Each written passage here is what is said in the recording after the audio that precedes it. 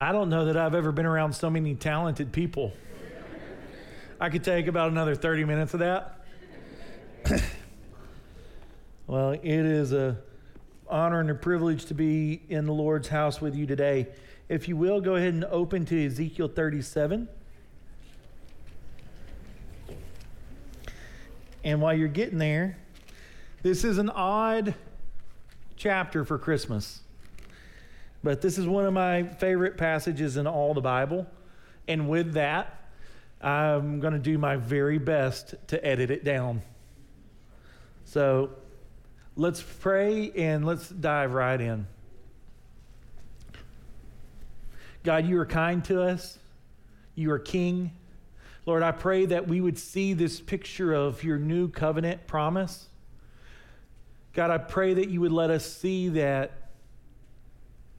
the hope is not just that Jesus would come, but when Jesus comes, he would bring the Holy Spirit who would give us new life.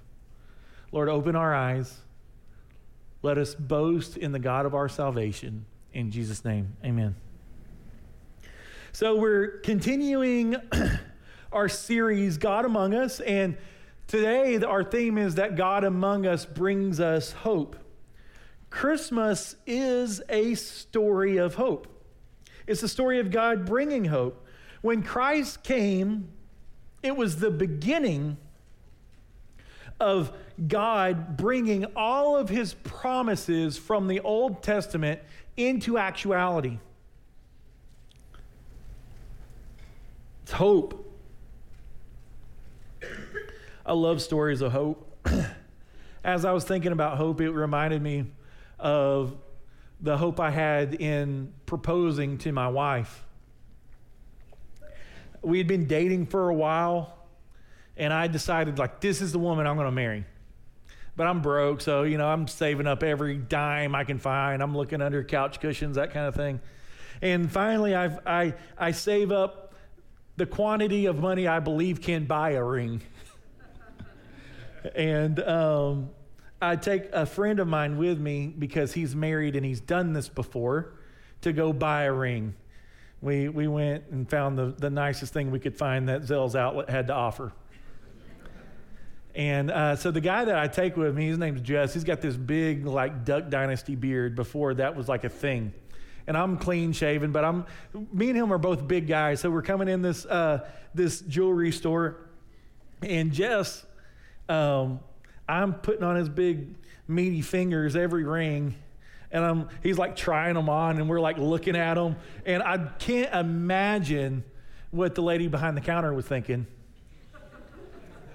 But I know what I was imagining. I was imagining if this is what Jordan would want. Is it the cut? Is it the style? Is it something that when it came the moment and I popped it open, that it would just dazzle her and she might be blinded by who it was asking, right? So for 2 weeks, that joker is just burning a hole in my pocket. It's hot. I'm ready to go, but I've got a plan.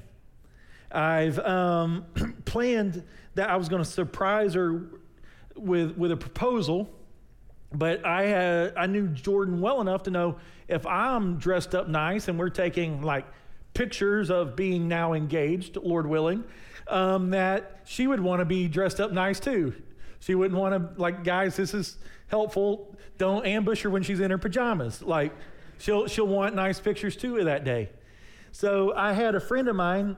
His wife said that she had some tickets to Bass Hall. They were going to go watch the Nutcracker. And so she was going to drop her off where I was in this real pretty spot in the park. And I was going to pop it open on her. And it was going to be yes, and everything was going to be high fives. But earlier that day, I suddenly worked into the conversation, to hedge my bet, so if I were to propose to you today on a 1 to 10, because we'd been talking about marriage, it wasn't a new conversation. On a 1 to 10, what are the odds that you would say yes? 100% no. She didn't even go to 10. But I was already all in. I was going to make it happen. Like it was now or never. So I drop her off, I go home, and I'm obnoxiously early about everything. So it's like 6 hours. I don't know why, I put like my suit on. Like I'm getting dressed for game day, I'm ready. I don't even have a tie, so I have to go to my neighbor's house. He gives me a tie and then realizes that I can't tie the tie, so he ties it for me and puts it on me. Like that's the stage of life I'm in right now. So I'm sitting on my bed. I'm looking at that ring for what felt like an eternity. But what's going through my mind is, everything, all the implications that the proposal and the engagement promised. Like getting married. Like what would our home look like? What would she look like when she gets old? What would I look like when I get old? What will our kids look like? How many kids will we have? What will we do? Like, what's this going to look like? And you're staring at that ring and you're wondering, like, what's in store for this? So, the proposal, it's not the marriage. But for me, it was all my hopes in her being my bride. It was all my hopes in me being her husband. It was the hopes of our future, right? Finally, the moment came that night when I got down on one knee. She got, like, they pull up and Jordan's like confused and Carrie just like stiff arms her out of the car and shuts the door. She's looking like, well, and there I ambush her. There it is. Pop on one knee. She says yes. But here's the deal. The proposal, it's not the marriage, right? Engagement is not the marriage. Those things are just the promise of what is to come. The prophecies in the Old Testament did not bring salvation, but the prophecies were the promise of what God would do. The hope of the prophecies is what the prophets and the people of God had to hang on to until God would send Jesus on that first Christmas night. When Christ came, it was the beginning of God bringing all the hopes and promises that he gave us in the Old Testament into actuality. This passage we're going to look at this morning vividly displays the hope that we have in Christ, because it's the picture of the new life we have in the Spirit. So Ezekiel 37 shows us how God brings life to those who are spiritually dead by placing his Spirit inside of us. So here's what's true. Salvation is wholly a work of God. It is totally a work of God. So what do we do? And I know this next sentence is super clunky, but it will make sense by the end, Lord willing. And it's this. We are to share the message of salvation because God has chosen to accomplish it through the work of man. So let's look at our passage. And generally, I don't like to give commentary while we read, but the passage is so long I won't be able to later. So I'm going to point some things out. And again, these we'll start tying bows here in a little bit. So I just want you to know that if you're like, what? Just give me a second, okay? So starting in verse 1.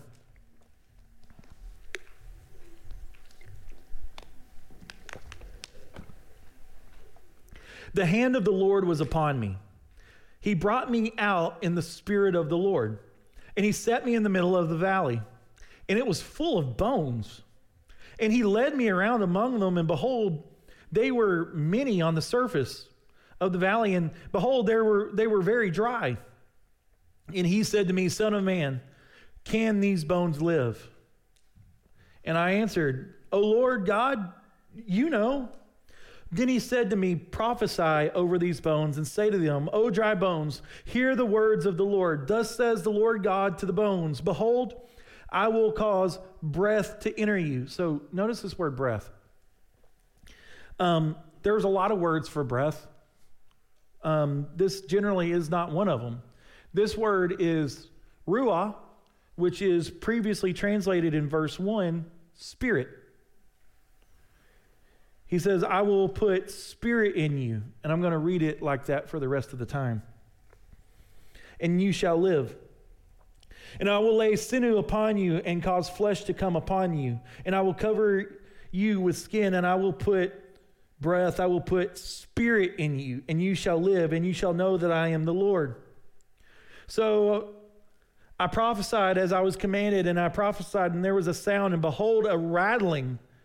And the bones came together, bone to its bone, and I looked, and behold, there were sinews on them, and flesh had covered them, and skin had covered them. And behold, there was no spirit in them. Then he said to me, prophesy to the Spirit. And I believe he's prophesying to the Holy Spirit. Prophesy to the Holy Spirit. Prophesy to the Spirit. Son of man, say to the Spirit, thus says the Lord God, come from the four winds, O Spirit. Because that's a definite article there. That tells us we're talking to somebody. O Spirit, and breathe on these slain that they may live. So I prophesied as he commanded me, and the Spirit came into them, and they lived, and they stood to their feet, an exceedingly great army. So he's about to tell us how we are to interpret this, okay? Verse 11. Then he said to me, Son of man, these bones are the whole house of Israel. Behold, they say, our bones are dried up, and our hope is lost. We are indeed cut off. Therefore prophesy and say to them, thus says the Lord God, behold, I will open your graves and raise you from your graves, O my people, and I will bring you into the land of Israel. And you shall know that I am the Lord when I open your graves and raise you from your graves, O my people. And I will put my spirit within you, and you shall live. And I will place you in your own land. Then you shall know that I am the Lord. I have spoken. I will do it, declares the Lord. He promises 3 times that this is going to happen. Before I get too fired up, let's look at some background. So verses 1 through 3, we're going to see the condition of man. So apart from the work of God in salvation, we are like Israel. We are without hope, and we are lost. As Ephesians 2:1 says, we are spiritually dead in our trespasses and sins. Israel, the context of this passage is they'd become defiant to God. In 2 Kings 24:14, God sent Babylon to punish Israel. They conquered the nation, and they took many people into captivity. It's estimated that over 20,000 people were deported to Babylon. And here are the people that they took. They took all the officials, all the families of the officials. So if you're any way related to somebody important, you gone. Then he took anybody that was skilled labor. If you were some sort of artisan out of Israel. If you are, and then the last one was the men of war. So if you're a warrior, you're out, because they wanted what Israel could produce. They wanted their money, and they didn't want anybody to have any claim to raise an army against them. So they got them all out of there. And this was their punishment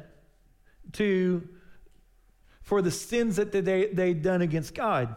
And the king of Babylon set up another king in the place of the one that they had, and they also deported that guy to Babylon. So this prophet Ezekiel, he's one of these captives. He's in Babylon. He's in this Babylonian captivity. He's in this slavery. Could you imagine the hopelessness of the people in Israel and then the Israelites who had been deported to Babylon? It had to be demoralizing, right? It gets worse. Their national pride was that God's presence dwelt in the temple. And you'll remember in the Holy of Holies, 2 very specific things. One is the Ark of the Covenant, and the Ark of the Covenant is where they place their sacrifice, the blood of the sacrifice. Well, God tells us in the book of Ezekiel that will be no more. It will never be found again. So whenever you're watching some YouTubers say they found the Ark of the Covenant, they're lying. God said they wouldn't find it. So It's no more. Well, that also should beg the question, what were they sacrificing to whenever they rebuilt the temple in Nehemiah? And what were they doing for the couple hundred years?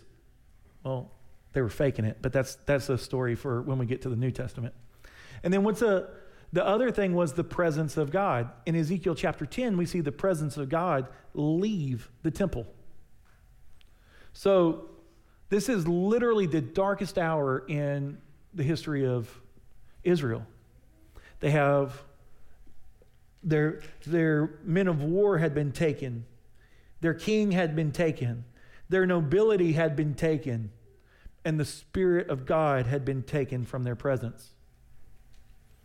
Now Ezekiel, he's in Babylon with the rest of Israel. And the Spirit of God, the Holy Spirit, takes him and physically sets him down in the middle of a valley. Also, I want you to see that the Holy Spirit is not a New Testament construct. He's in the Old Testament. He's doing things. So close your eyes and imagine what Ezekiel sees. He's in this desert valley. He's in this dry valley. And he looks around. It's just a wasteland. And there's skeletons all over the place. But we know, because we read further along, how these bodies got here. There was a war. These are the slain bodies of those who were left. They didn't even take the time to bury them or burn them. There's thousands and thousands and thousands of bones spread across this valley. Then God proposes a challenge to Ezekiel. Can these bones live? What do we know about dead things? I'm no scientist, but that's right. Dead things stay dead. All a dead thing can do is continue to decompose, right? A dead thing can't go, all right, I'm going to will myself to come back to life. A dead thing can't grab itself by the bootstraps and stand up. A dead corpse is just going to stay dead. The Bible explains that this is the spiritual condition of humanity apart from God. We are in our trespasses dead in our sins. We are spiritually dead. Ephesians 2:1. We, like these corpses, are incapable of making a move towards God. We, like these corpses, are unable to love God. We, like these corpses, we don't have any capability of obeying God. But that's why God came to us. Ezekiel saw the hopelessness of the situation, but by faith he answered, God, only you know.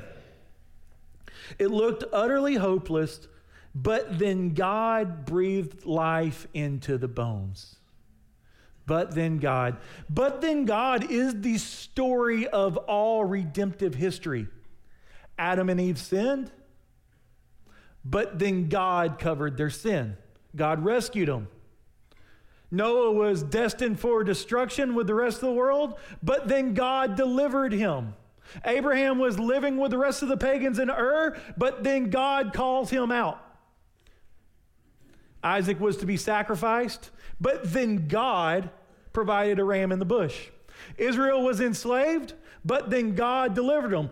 Pharaoh was pursuing them with the army, but then God opened the seas. These bones were dead in this valley. They were very dry. There was no hope, but then God breathed life into them. But then God is the story of the Bible. There was no hope of deliverance for us, but then God became one of us.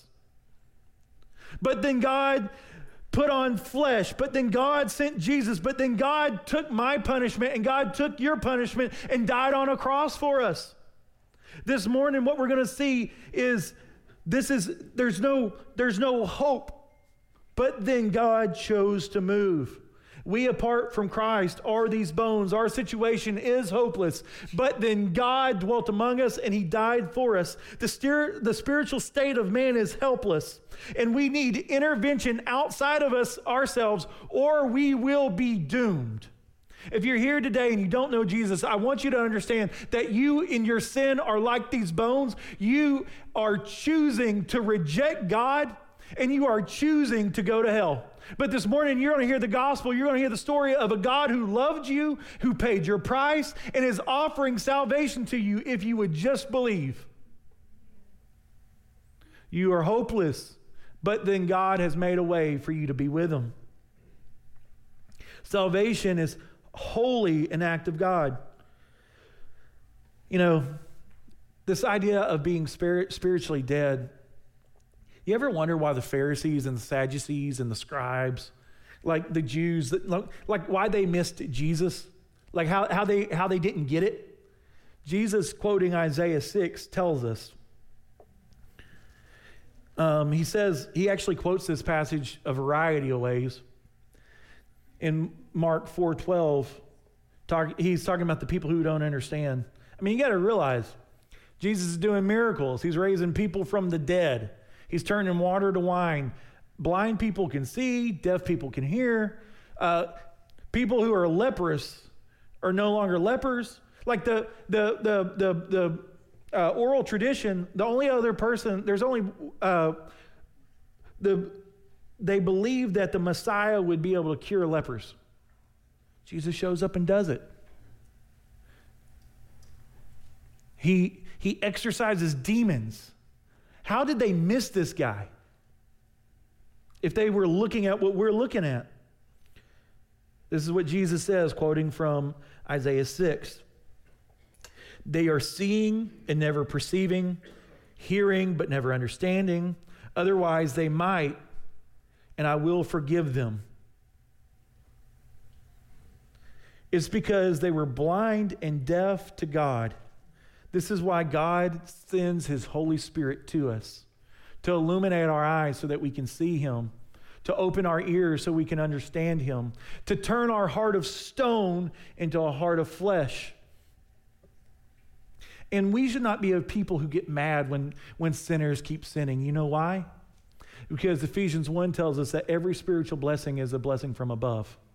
And that we even see God, that we know him, is a blessing from God. It's nothing we've conjured up in ourselves. It's just God pouring out grace after grace after grace on us. Ezekiel 36:26 says this. And I will give you a new heart, and I will put a new Ruah spirit. I will put a spirit within you, and I will remove your heart of stone from your heart of flesh and give you a heart of flesh. And I will put my spirit. Whose spirit? He says, who's speaking? God. God will put his spirit in these people. And now we're getting a cause right now. He's about to give us the cause of why he's going to do it. I will put my spirit within you and cause you to walk in my statutes and be careful to obey my rules. Apart from God, we can't walk in his ways. Apart from God, we can't keep his statutes. We can't keep his rules. That's why he gives us the Spirit. Everything that you do that's honoring and worshipful to God, that is the Spirit moving in you. That's how you know the Spirit's alive in you. The salvation that Jesus is offering is impossible apart from the work of the Spirit. Isn't it bizarre in John 16, Jesus tells us that he's got to go away so that someone better might come. Who would be better than Jesus? He says, I will send this helper. I'll send the Holy Spirit. And what will the Holy Spirit do? The Spirit will convict the world of sin, righteousness, and judgment. He will open our eyes to the things to come. He will open our eyes to the reality of God. If you're a believer here today, that's what the Spirit's done for you. He opened your ears. He opened your eyes. He changed your heart. He gave you a new heart that's able to worship him. We call this regeneration. He regenerated you. He made you new. In Christ, we have the Holy Spirit giving us new life and working in us. And if salvation were by our own ability, these dead bones right here would have stayed dead. But then God gave us life. Check this out. This is just one more bonus round. If salvation is just something that you say, I'm saved today, and then tomorrow you're like, I'm not saved. That's not really miraculous, right? Like that's just a decision. But you got to understand that salvation is a greater miracle. The Holy Spirit coming into you. Like everybody wants to look at the sea parting and be like, oh, that's a miracle right there. Person no longer a leper, that's a miracle right there. But the miracle that the whole Bible's building to is this, that he turns people who are spiritually dead into people who are now living and walking and breathing for him. That we are regenerated. And Romans 8, 31 through 39 shows that there's nothing that can separate us from the love of God. Nothing can separate you from the love of God. And that includes you. You can't undo the miracle of God. What God has done, man cannot undo. You're not more powerful than God. Whatever that sin is, if you're a believer that's in your life, Ezekiel 36:26 has told us, why did he give us his spirit? So that we would walk in obedience and we would keep his statutes. So many Christians, they're just burdened with anxieties and unhappiness and bitterness. And for most of these people, it's a matter of them walking in a sin. Because the Bible promises joy to those who are saved. It does. But we forfeit our joy when we are unwilling to let go of our pet sin. The God that lives in you, that dwells in you, is more powerful than your addiction. He's more powerful than your sadness. He's more powerful than whatever the thing is. Why did he say he will give us his spirit? To cause us to obey his commandments and to walk in his statutes. There's hope. You don't have to live in that.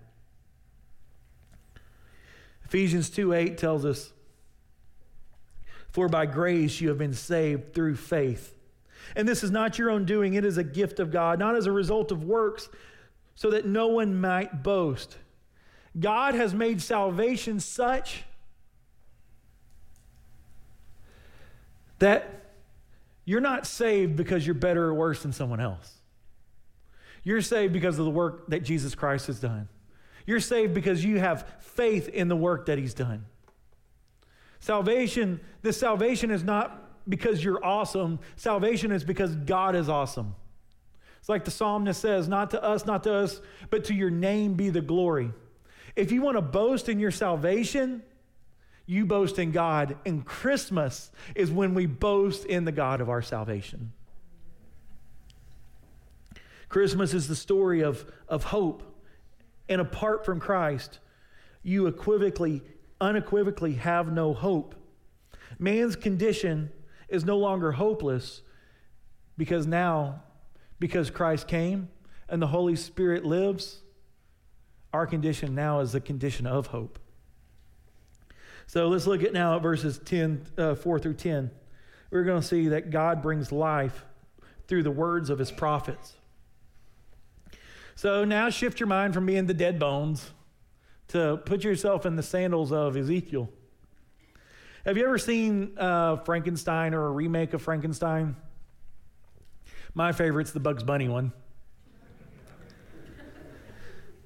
So just information that I learned, I'll pass it on to you. This has nothing to do with a whole lot. But Frankenstein's not the monster.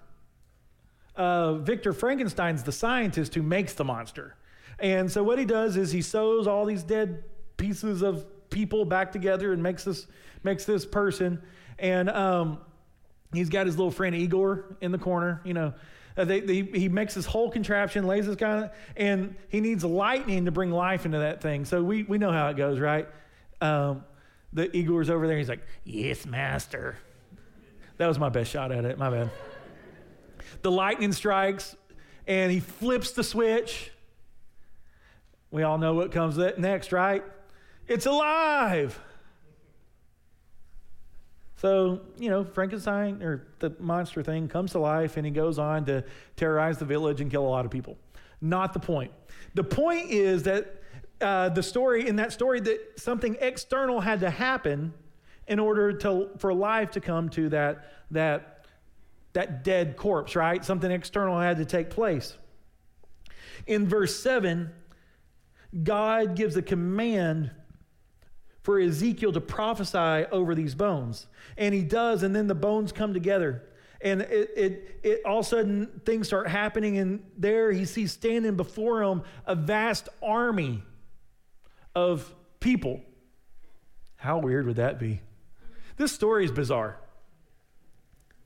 So God again told Ezekiel to prophesy for the Spirit to fill their lungs and that they would have life.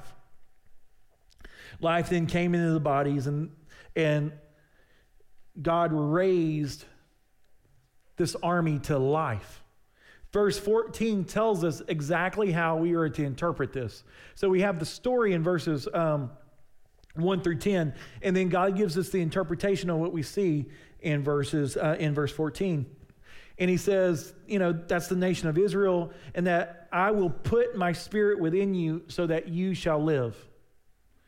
This conversation starts in chapter 36. That's why I keep pointing back, that he's promising that he's going to give us a new heart. So here's a question that you need to answer. Did Ezekiel give these bones life?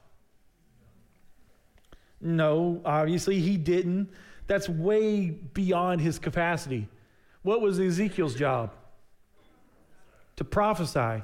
What's a less churchy way to say it? Speak. His job was to speak.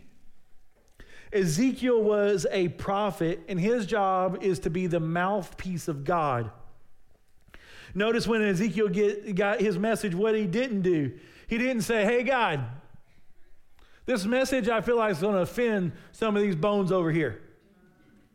He didn't say, "Hey, God, I don't think these bones over here are really the bones we're going after. These bones over here remind me a little bit more of myself. They look a little bit more like me, and I think when they come to life, they'll end up sounding a little bit more like me. I think this is a better crop of bones over here." That's not what he did, right?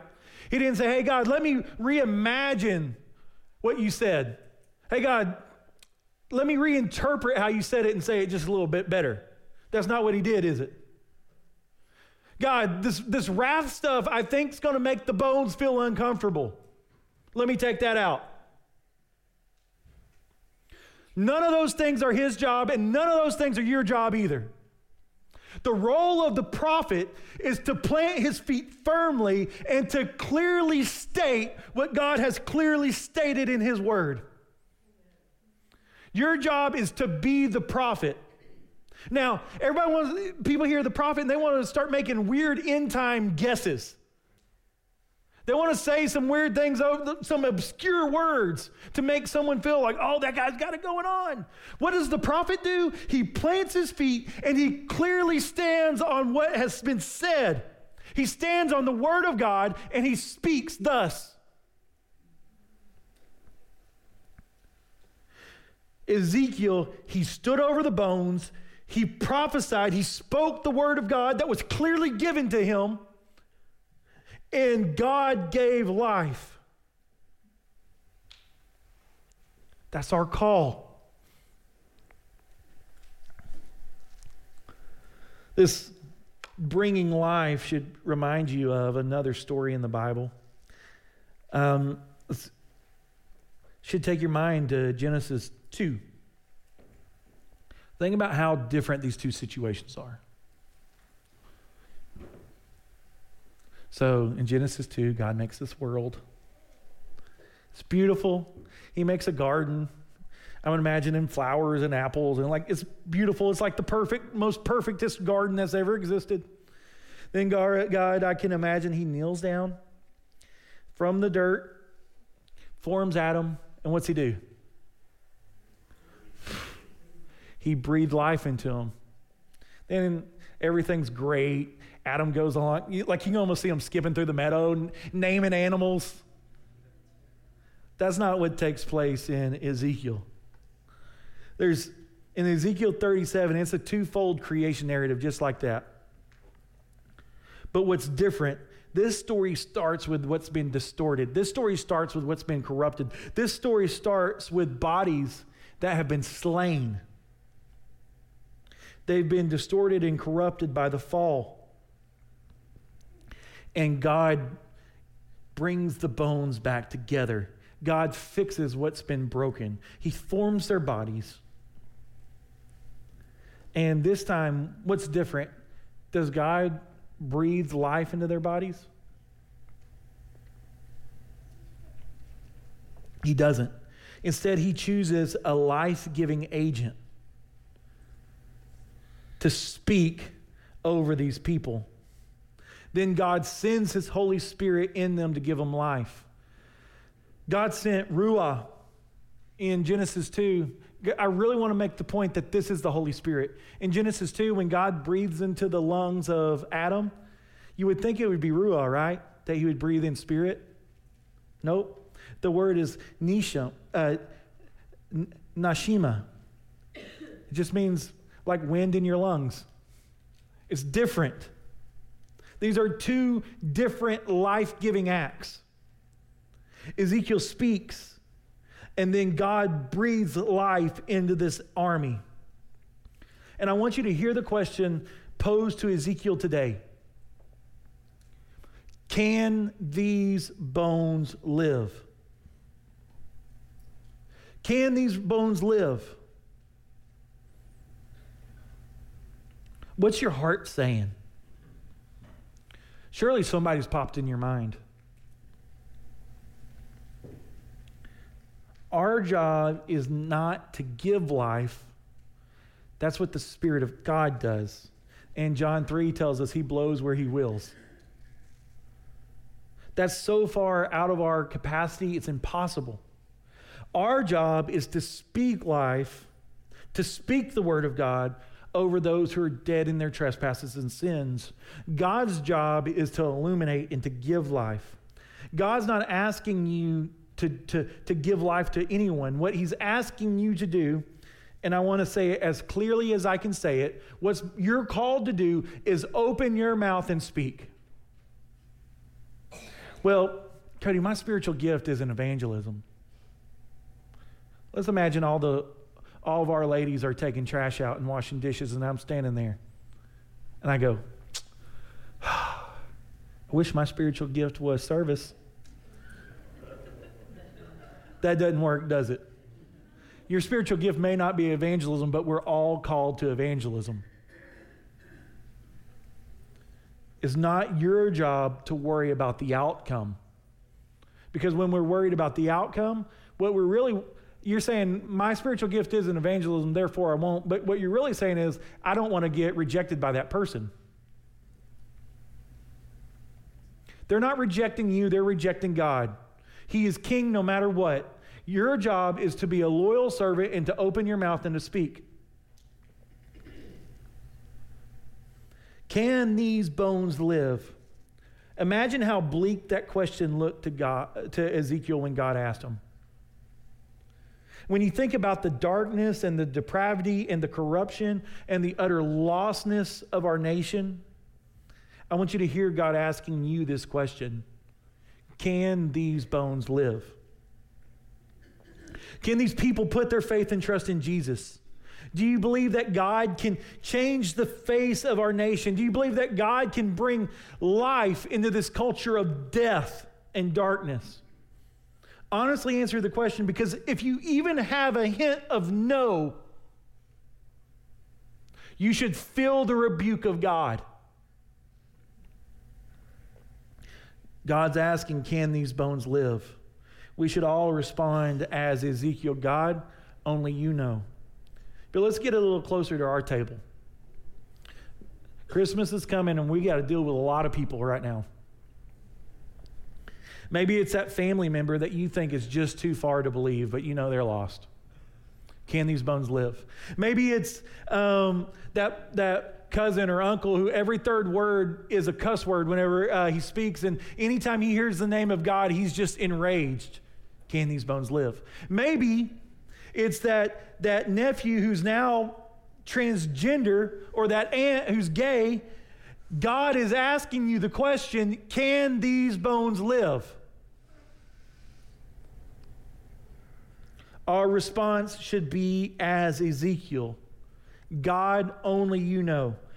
The condition of man is utterly hopeless without God. The condition of all men is that they're not too far outside of God's reach. If you don't believe God can save them, this is what you're declaring about God, that he's not powerful enough, that he's unable, that he's impotent, that he, in fact, is not God.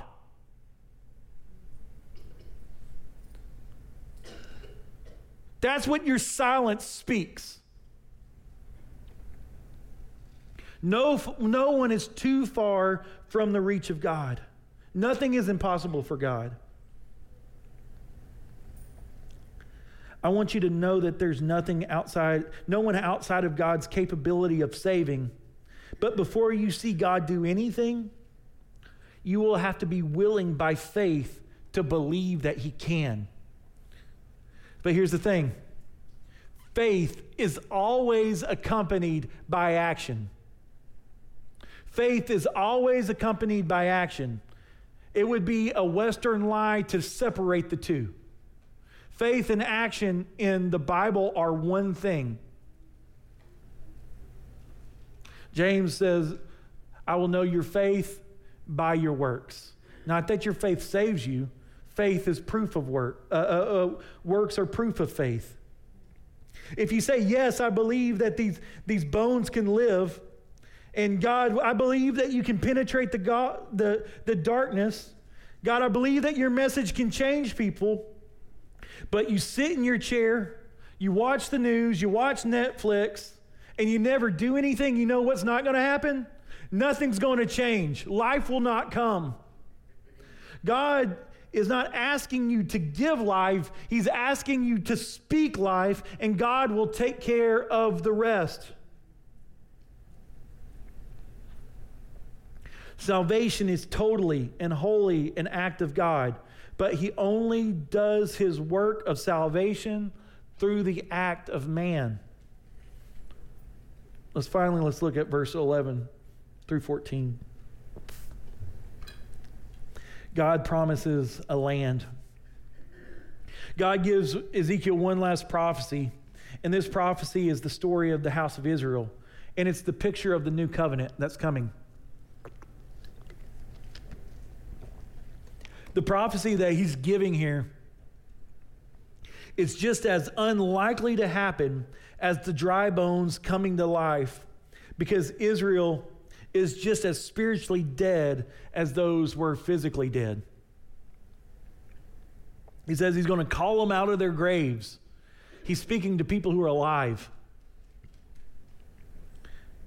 Even still, it goes further. God prophesied through Ezekiel that he would raise them out of their graves and he would place a spirit in them. So there's two important things I want you to see about the work of the Holy Spirit here. First, the Holy Spirit gives new life. And second, when the Spirit comes on a person, verse 14 says not only are we receiving a God-given life, but also we have a new home. Have you ever been in one of those seasons where you couldn't imagine another thing going wrong? Loss of job, sick aging parents, sick children, bills are higher than money, another car broke down, name it. I don't have to convince anyone that this world is not as it should be, right? In Christ, there is a place prepared for you that's better than the place that you're in. And he tells us that he's going to prepare that place so that we can anxiously await it. Last story, and then I'll close. A few years ago, Jordan and I, we won a 7-day trip to the Bahamas. We won it. We put our name in a raffle. They drew our name. It was ours. It was a free trip, so I wasn't complaining that it was in the off season. On that trip, Florida and the Bahamas had received record rainfall. Like there had never been a time in the history of Florida that they had not received that much rain. So we got to be a part of that record being broken. So we show up to the port. I don't like ships. I like a bass boat. I don't like a ship. We get there and it looks like we're getting on an oversized minnow bucket. Like, from Gilligan's Isle. It's only like a 6-mile trip, but they got to stay overnight and it's storming. So like it's rocky. It feels like it's about to be a 3-hour tour that lasts a lifetime. And so we finally get there. It's just nasty weather, but we got a sweet hotel room. Who cares that you don't have a beach? You're in the Bahamas. You got a sweet hotel room. Well, so it was 2 overnights, so that would make 5 days there. So only 1 day was it not raining. We go out there and we get just blistered. But the other days, we were lucky enough to have that sweet hotel room that did not have electricity. It was somehow amazingly raining, hot, and with 1,000% humidity. And I don't want to be a complainer. But I do like to make fun of things. But I don't like being gone anyway. So like by the time that we fly out, I'm already ready to be home. And the whole time we're there, the trip's not as it should be. But I know that there's a place prepared for me. There's a place that's got my chair. There's a place that's got my bed. There's a place that's got my dog. And I'm ready to be back in that place. And I'm anxiously awaiting my return. This place is not as it should be. And we should be anxiously awaiting his return. Those who God has given his Spirit, God has given a home. God's desire, he tells us over 40 times in the Bible, is that my dwelling place shall be with them, and I will be their God, and they shall be my people. I want to fast forward through chapter 37 to the culmination of this new covenant promise in 37:24, and I'll read it very quickly. It says this, my servant David shall be king over them. That's talking about Jesus. And they shall have one shepherd. It's Jesus. And they shall walk in my rules and be careful to obey my statutes. Who does that? The Holy Spirit. And they and their children and their children's children shall dwell there forever. And David, my servant, that's Jesus, shall be their prince forever. Culminating in verse 27, and my dwelling place shall be with them, and I will be their God, and they shall be my people. The climax of the Bible is not the cross. The climax of the Bible is also the conclusion. When God finally brings us to himself, he gets rid of all the old. He brings down a new heaven and a new earth. And God dwells among us, and there's no more pain, there is no more suffering, there is no more death. And the tears that you have, God promises in Revelation 21 that he himself will be the one to wipe those out of your eyes. This is the picture of the new covenant. This is the picture of what we're hoping for. If you're here today and you don't know Jesus, this is the promise that's being offered to you. This is the promise of salvation. And if you're here today and you're a believer, this is the challenge. It's very simple. Hear the question, can these bones live? Right now we're going to pray and we're going to have a moment of response and we're going to then take the Lord's Supper. But I want you to understand that that's the call. Can these bones live? What's your answer going to be?